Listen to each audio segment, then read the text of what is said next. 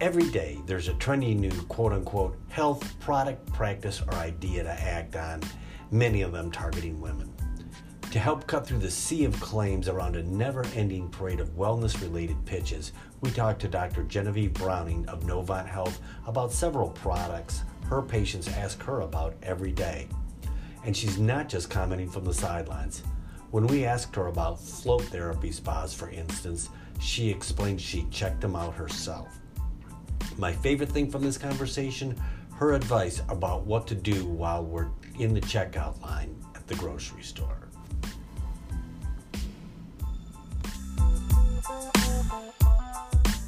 So let's start with float therapy.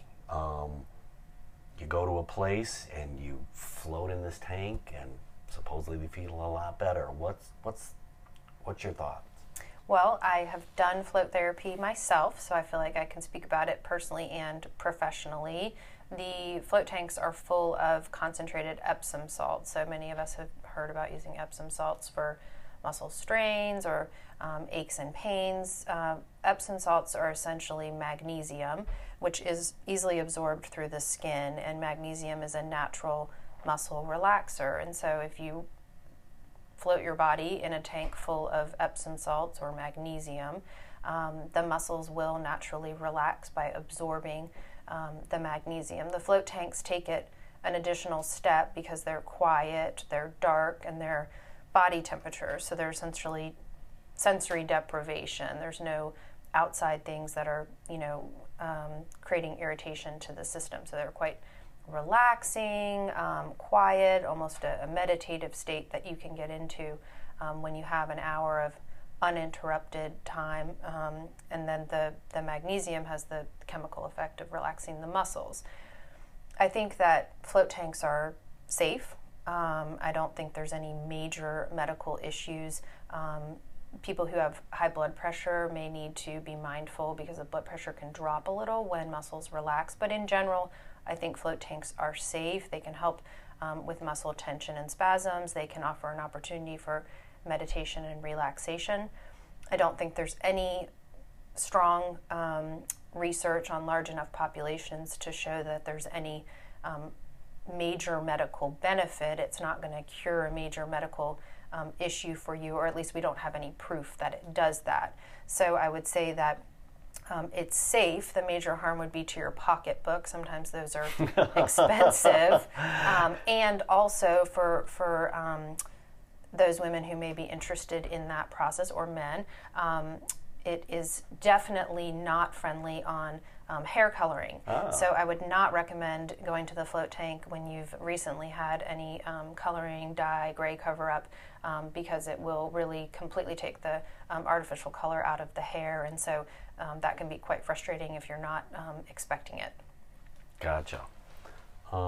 So hangover patches and IV drips after you've maybe spent a few too many hours on the town. What are there benefits there? So what we know about the way people feel when they have a hangover is that most of that is caused by dehydration. And so when you add fluid to the system, let's say in the form of an IV, people feel better. This was looked at with some small studies, research studies, which clearly showed that getting the fluid through IVs versus getting the fluid by drinking it has no difference in effect in how you feel. So instead of going and paying for an expensive IV therapy, you can actually just drink fluids with electrolytes in them to fix the dehydration status and have the exact same benefits in how you feel. The fluids, when you get them through IV, are administered, fairly rapidly, and so you can get rehydrated quickly, but again, those treatments are quite expensive, sometimes upwards of $100 or more than $100. And anytime you place an IV and put a prick into the skin, you, in theory, could be introducing infection or other risk. Some people are needle averse, and so they feel faint or something after having a needle. What I would recommend if you're if you've drank too much and you're hungover, is get yourself a big bottle of fluid and make sure that you're having enough, nutrients, and just rehydrate yourself orally. That's the safest way to do it, and it's certainly more cost favorable. In terms of patches or absorbing other nutrients through the skin, again, our digestive system is the best natural, healthy way for us to absorb fluids and nutrients. That's exactly how we're programmed, is to hydrate through the gut and to absorb nutrition through the gut. And putting it straight through the skin or putting it in through an IV really doesn't follow the natural process for how our body wants to rehydrate and replenish. So skip the patches. Skip the patches. Save your money. You can buy, water is essentially free in this country, and you also can just rest in your bed if you had a late night. So we're seeing charcoal in all kinds of products, from actually, taking pills for a stomach bug to toothpaste.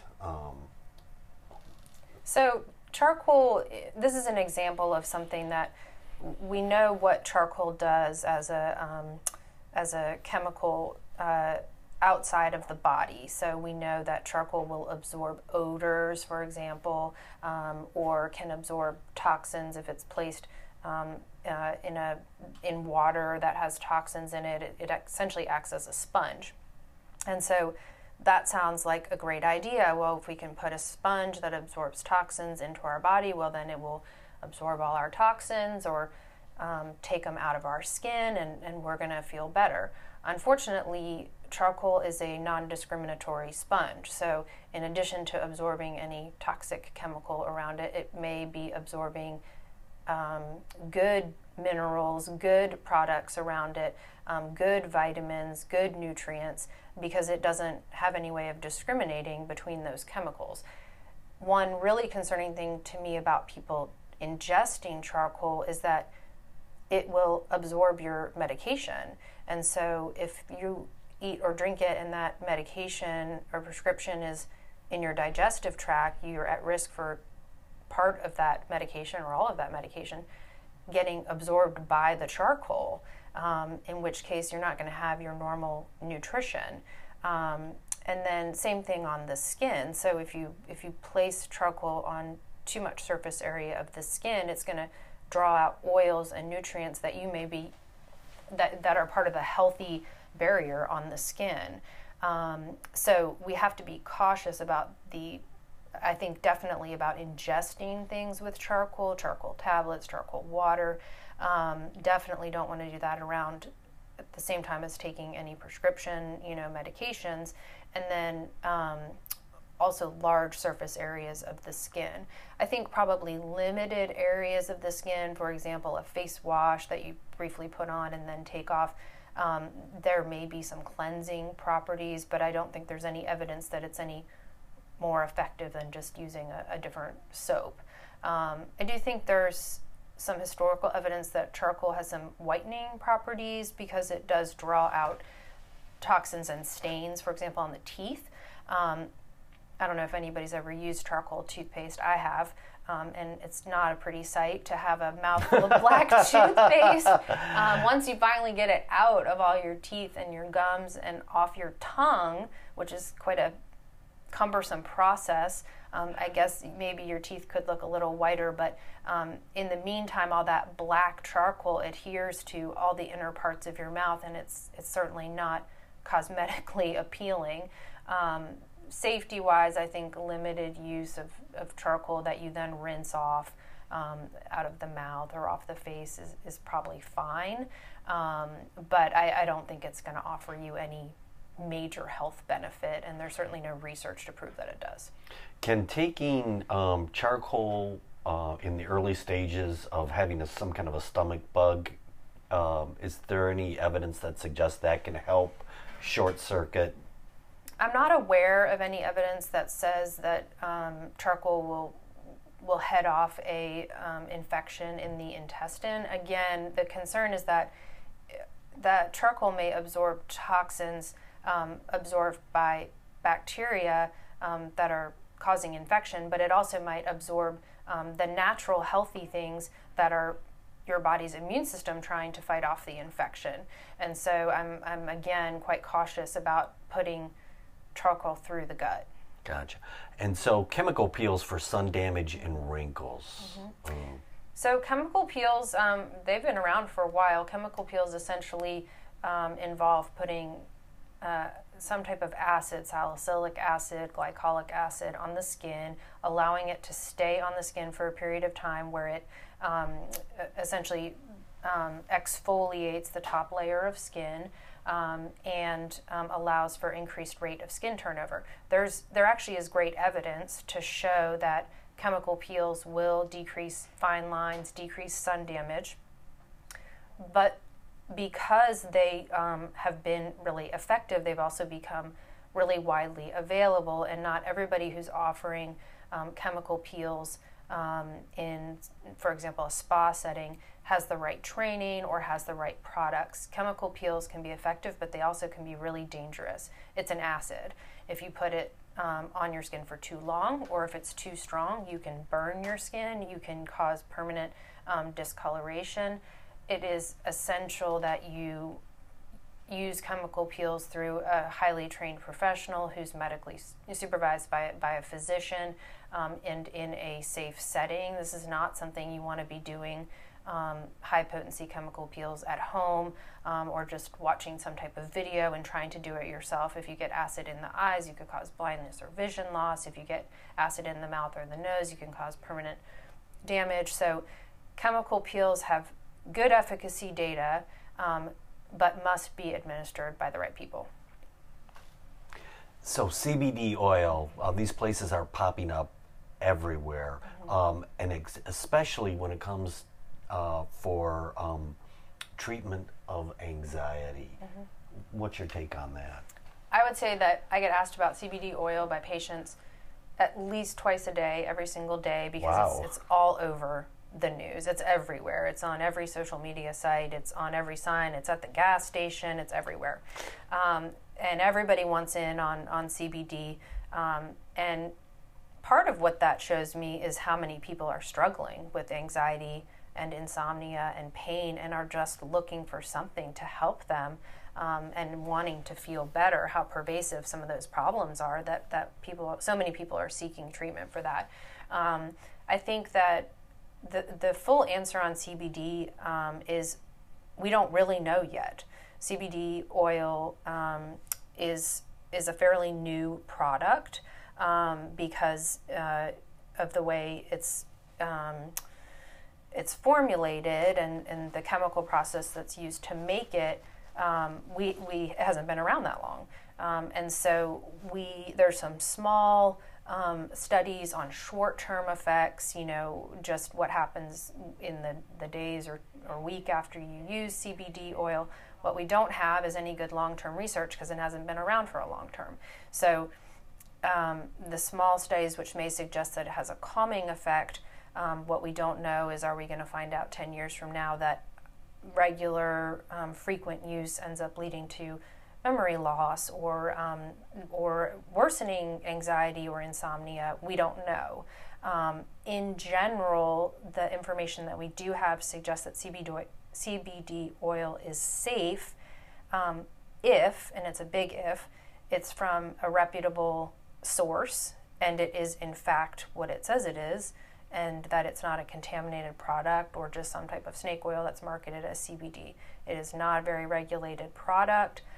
It's essential that if people want to try CBD, they get it from a reputable source that has third-party verification. So another company that's making sure that in fact it is CBD, that it doesn't have added THC to it, and there are reputable companies and large retailers who sell CBD that has been third-party verified. So if people want to try it, I always say, please make sure, do not buy it at the gas station. Do not buy it from a local, just a local dealer who doesn't have third-party verification, because there's no way to know what could be in those products. And when some of those products have been tested by independent labs, greater than 50% of the products weren't what they said they were. So you have to get it from a reputable place.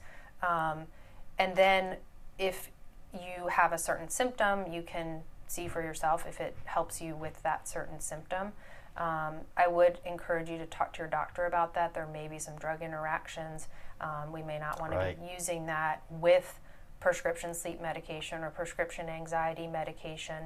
I think that you also see a lot of products that have topical uses of CBD, whether it's in a lotion or a muscle cream, or I think, again, very limited evidence, but probably not a lot of harm. So if it's something that's particularly appealing to you to try, as long as you get it from a reputable source, I think it's fine to try. And if it helps you personally, even if it's just placebo effect, that's okay. So I haven't paid attention to a lot of these products because they're aimed toward women, but in reading about this, it kind of occurred to me, and I guess it should have a long time ago, that women are just really barraged with all these health claims around their look and their weight, and there's so much to sort through. I guess, what do you tell, or what's your 30,000 feet up advice to women as they, walk through the checkout counter at the grocery store and are besieged by claims? So here's what I tell people. If you don't have a clean diet with a lot of fruits and vegetables, lean meats, low sugar, adding in something like a probiotic or a certain oil or CBD, it's like putting an air freshener in a dirty room. You can mask what's going on a little bit, but essentially underneath that, it's dirty. It's not going to work properly. It's not going to be clean. It's not going to be functioning optimally. Your systems aren't going to be organized. And so when you're at the checkout aisle and you see all these products, the little CBD salve and the essential oil and whatever, what you need to do is look back at your grocery cart and see what's in there, because if you don't clean house there's nothing that you're going to grab in that teeny little bottle that's going to fix what's in your cart. So it's like putting a drop in the ocean.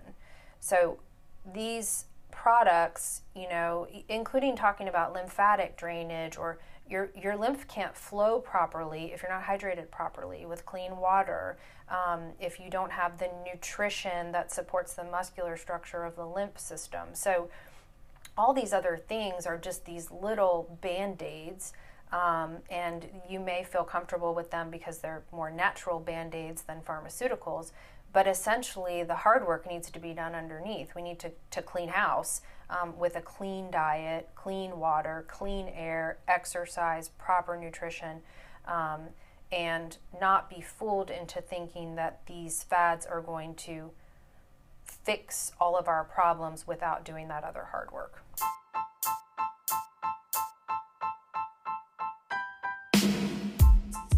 Thanks so much for listening today. If you like this podcast, we've got a bunch of others on similar topics and more on the way. Is hard seltzer healthier for you than other alcoholic beverages? Do the keto diet and intermittent fasting really work? We dig into those and other similar topics. Be sure to subscribe to the Healthy Headlines podcast to find these and many others. Just so you know, most of our episodes are 20 minutes or less. If you get a chance, please take a moment to rate and review us. Thanks for listening.